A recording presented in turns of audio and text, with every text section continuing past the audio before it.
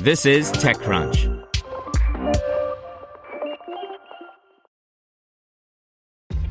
This episode is brought to you by ShipStation. You know, some things take a lot of work, like sending little robots to far-off distant planets. And just as that's challenging, so too is running a successful e-commerce business, especially when there's so much to do. So I want to introduce you all to ShipStation. Now, I love using ShipStation because of its easy-to-use dashboard, which makes managing orders and printing labels a breeze and super smooth. Oh, and the customer service is just out of this world. It's exactly what you need to help grow your business. Sign up for your free 60-day trial at shipstation.com/technews. That's shipstation.com/technews. This is TechCrunch. Twitter is now resurfacing official Russian accounts in search results, by Ivan Mehta. A year after Twitter restricted the Russian government accounts on its platform, the social network appears to have removed those blockings. The Elon Musk-owned platform has resumed surfacing accounts of Vladimir Putin and the Russian embassy in search results. The change, spotted by The Telegraph, also shows the Russian authorities' accounts on timelines and recommendations. A former Twitter employee told the publication that this move is likely because of a policy change.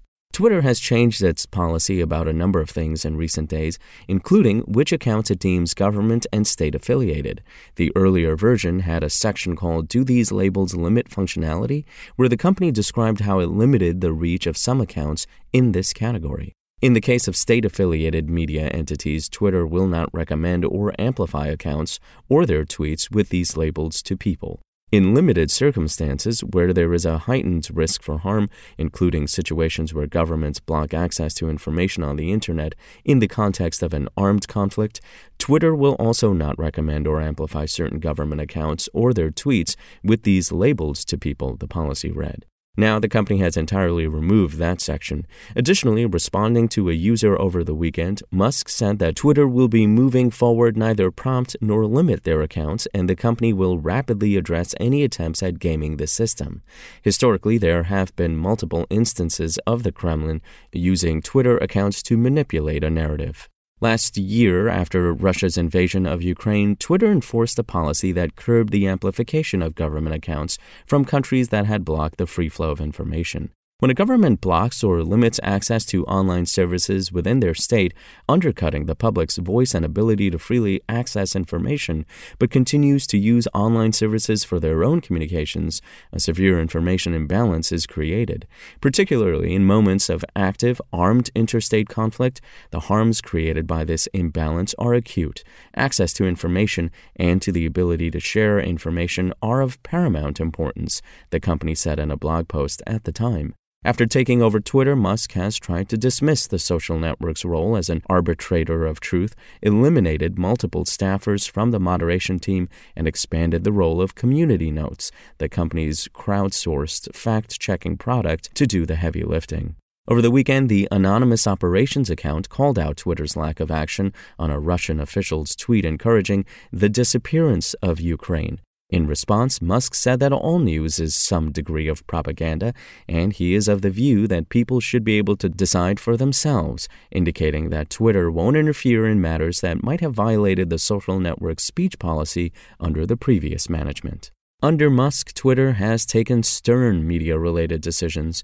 Last week, the company blocked replies, retweets, and likes to posts with Substack links after the newsletter platform unveiled a Twitter clone called Notes. Twitter has since lifted most of those restrictions. However, it still seems to be limiting searches with Substack links. Separately, Musk labeled NPR a U.S. state affiliate media and then changed it to government-funded media after outcry. Other publications such as BBC, PBS, and Voice of America have also been labeled as government-funded media. The BBC has raised an objection to this label and said that the organization is funded by the British public through the license fee. Last week, Musk removed the checkmark from the New York Times account after the publication refused to pay for Twitter's paid verification service. The company initially planned to remove legacy verification marks on April 1st, but hasn't moved ahead with it yet. Want to learn how you can make smarter decisions with your money? Well, I've got the podcast for you. I'm Sean Piles, and I host NerdWallet's Smart Money Podcast. Our show features our team of nerds, personal finance experts in credit cards, banking, investing, and more. And they'll help you make the most of your money while cutting through the clutter and misinformation in today's world of personal finance. You'll get clarity on strategies to help you build your wealth, invest wisely, shop for financial products, and plan for major life events.